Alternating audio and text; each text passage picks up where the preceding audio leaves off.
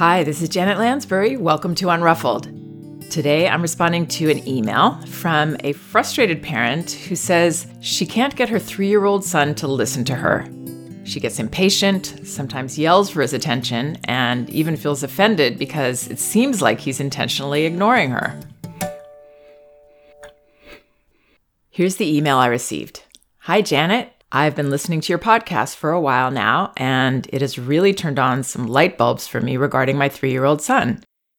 He's gone through many wonderful stages, and I turn to your podcast when I'm going through a difficult stage.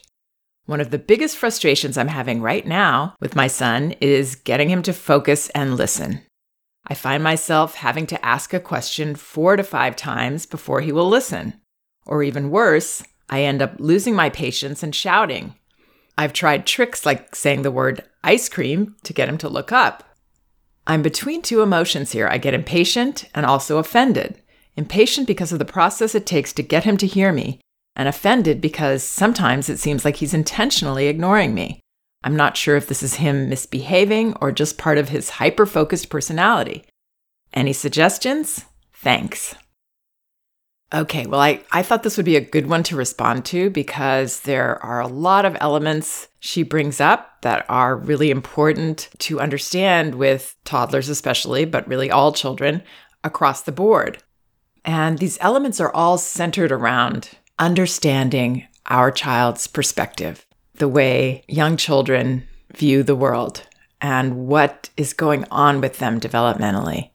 And when we understand those things, when we come from that place of really being able to see from our child's perspective, all of these situations become much clearer to us. Handling these situations becomes easier. Let's talk about that first for a second, where children are in these early years developmentally and where they're coming from. In the toddler years, children are developing as more autonomous people.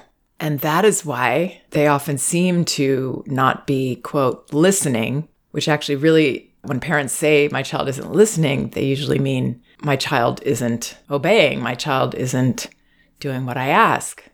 My words aren't changing my child's behavior. So it's not really that the child isn't listening in terms of hearing us. It's that they're not taking the action we want them to take. Young children, particularly toddlers, have every reason in the world to not do what we ask, to not obey us. They are all about needing to be different from us to assert themselves as more independent individuals than they felt when they were infants. It's very healthy for them to say no to us or to not do what we want. Magda Gerber used to say jokingly that, yes, you'll be holding up an ice cream to a toddler, to a 2-year-old, and they say no as they're taking the ice cream cone. So understanding that they're going to go into that resistant place very easily, that children are inclined to say no to even things they want, like an ice cream cone, because that's how important it is for them to assert themselves as individuals, then we're not going to push them into that place. It's just not going to work. And therefore, repeating ourselves is never a good idea. It's never going to help. It's only going to push our child further and further into resistant mode. So this mom doesn't give examples, but let's take an example like her child is playing with his toys. And she says, "It's lunchtime. I put your lunch out. I want you to come." And he says nothing. He doesn't even look up. Repeating that is definitely not going to help because he's already showing that he is feeling resistant. And, of course, maybe he is very focused on something, and I'll talk about that in a minute. Maybe he is engaged in what he's doing, which obviously we want to encourage. So repeatedly asking our children to do something will never work. It doesn't make them suddenly shift out of defiance and into cooperation. And it definitely doesn't work for us because we are going to get more frustrated and impatient and maybe angry when we are repeating ourselves to no avail. Now, how do we help a child to cooperate? We do it by understanding and respecting the fact that they are involved in something, and why would they want to switch out of that? Transitions of all kinds are really hard for toddlers because they've got all this internal transition going on, and now Someone's asking me to stop doing what I'm doing, shift gears, and I'm not even a toddler and I don't really want to do it. Just let me stay where I am. I'm comfortable here. I want to keep doing what I'm doing. We have to respect that and understand that. Understanding will dictate the way that we ask, the tone that we have. We obviously don't want to be barking orders at our children. That's going to put them into defensive mode. We want to be on their team. We want to understand them and speak politely to them, not start out being already irritated because my child didn't do this the last time. Those things will push our child into their corner of resistance. So first we would acknowledge, hey, I see you're doing that. It's really time to come to dinner now, though. So I'm going to ask you to stop and help me put this away so we can go to dinner. Our child is ignoring us, let's say right there. Shoot, I know. It's really hard to stop doing that. I get it. I'm going to help you pick this stuff up. We're going to put it away and I'm going to take your hand. Come on, we're going to go to dinner now. And then let's say our child, even then, puts the brakes on. Oh, shoot, you really don't want to go. I hear you. I'm going to pick you up and bring you over to where dinner is, and then you get to decide if you want it or not. And if you don't, then you can go back and play in your room. And that I wouldn't say as a threat, because it really isn't a threat. It's just an honest choice that we're giving our child, person to person, in this relationship of understanding our child. Being on your child's team this way, being somebody that understands them rather than gets offended by them when they do these normal, typical resistant things that young children do. And they have their reasons. Developmental reasons is just one of them, but they have other reasons too. They have uncomfortable feelings that they want to share with us, and they don't even know that they want to do this. It's unconscious.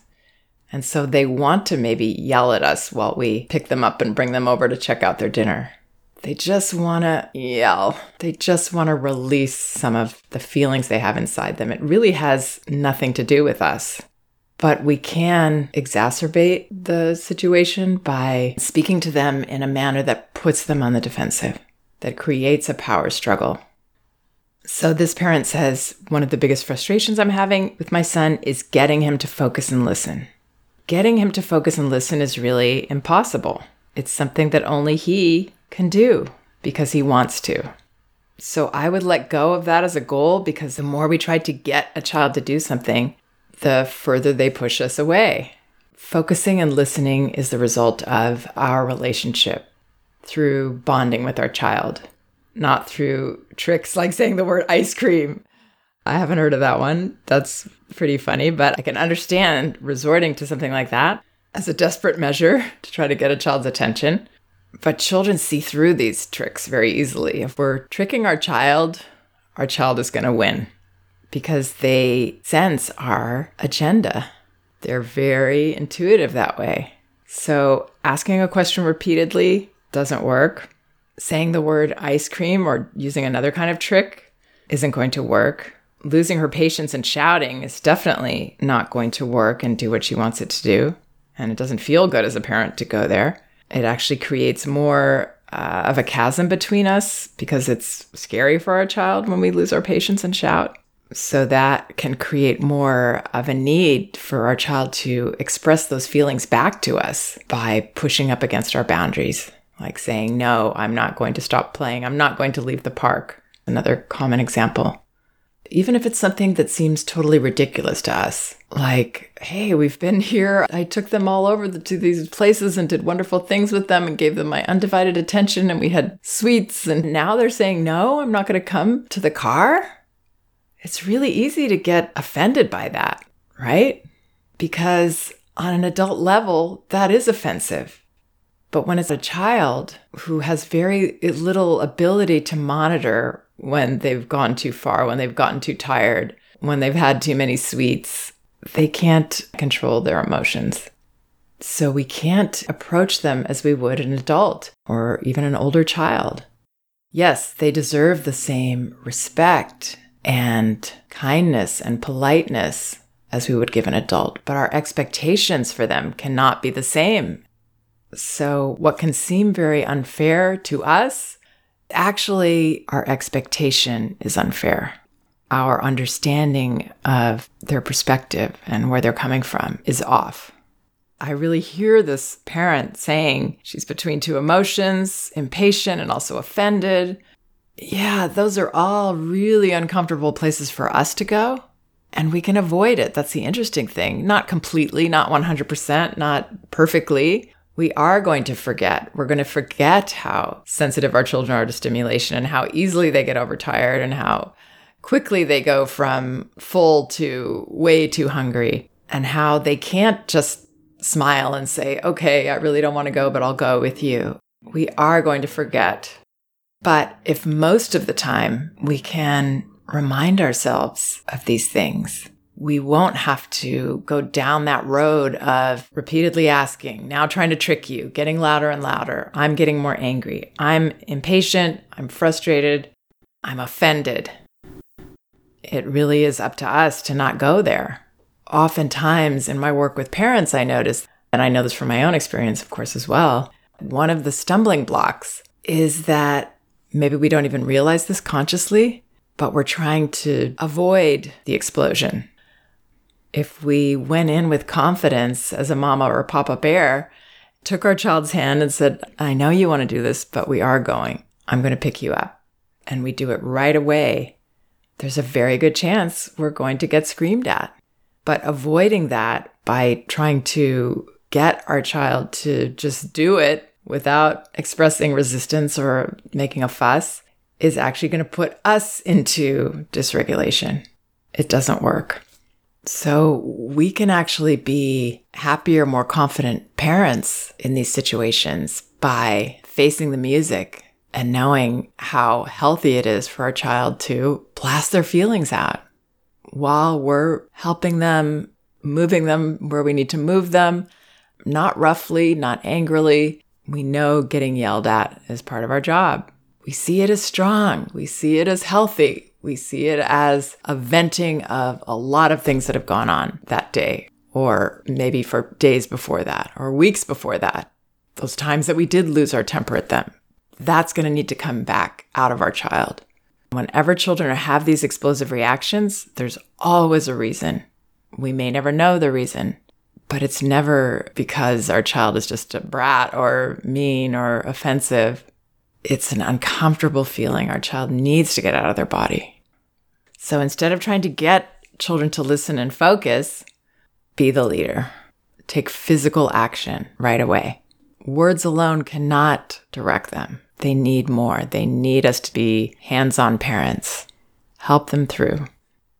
It's interesting because she says at the end, she's not sure if this is him misbehaving or just part of his hyper-focused personality. So she does maybe have a focused child, although I do think he hears her because children hear everything, especially what we say as parents. But he may be very positively engaged in something. So I wouldn't interrupt needlessly. I would notice what he is doing and respect that. And then consider, do we really need to go right now? Or can I wait a couple minutes? Not dragging it on because we want to avoid our child expressing feelings, but valuing that focused attention our child is giving, because focus and attention are higher order learning skills that we want to encourage in our children. And why do children focus on those things? Because they choose them. Focus is about attraction. It can't be forced. If we say, here, I want you to do this now, play with this toy, our child is not likely to get as focused on that as he would if he chose to focus on that himself. If it was meaningful to him, something he wanted to learn about. We definitely want to encourage those opportunities as much as possible throughout the day. But then when we do need to gain cooperation from our child, we understand that they need our help and assistance with that. So I hope some of those suggestions help. And thank you so much for listening. And remember, both of my books are available on audio at Audible: Elevating Childcare and No Bad Kids, Toddler Discipline Without Shame. You can get both audiobooks for free with a 30-day trial membership by using the link in the liner notes of this podcast. And you can also get them in paperback at Amazon and an ebook at Amazon, Barnes & Noble, and Apple.com. We can do this.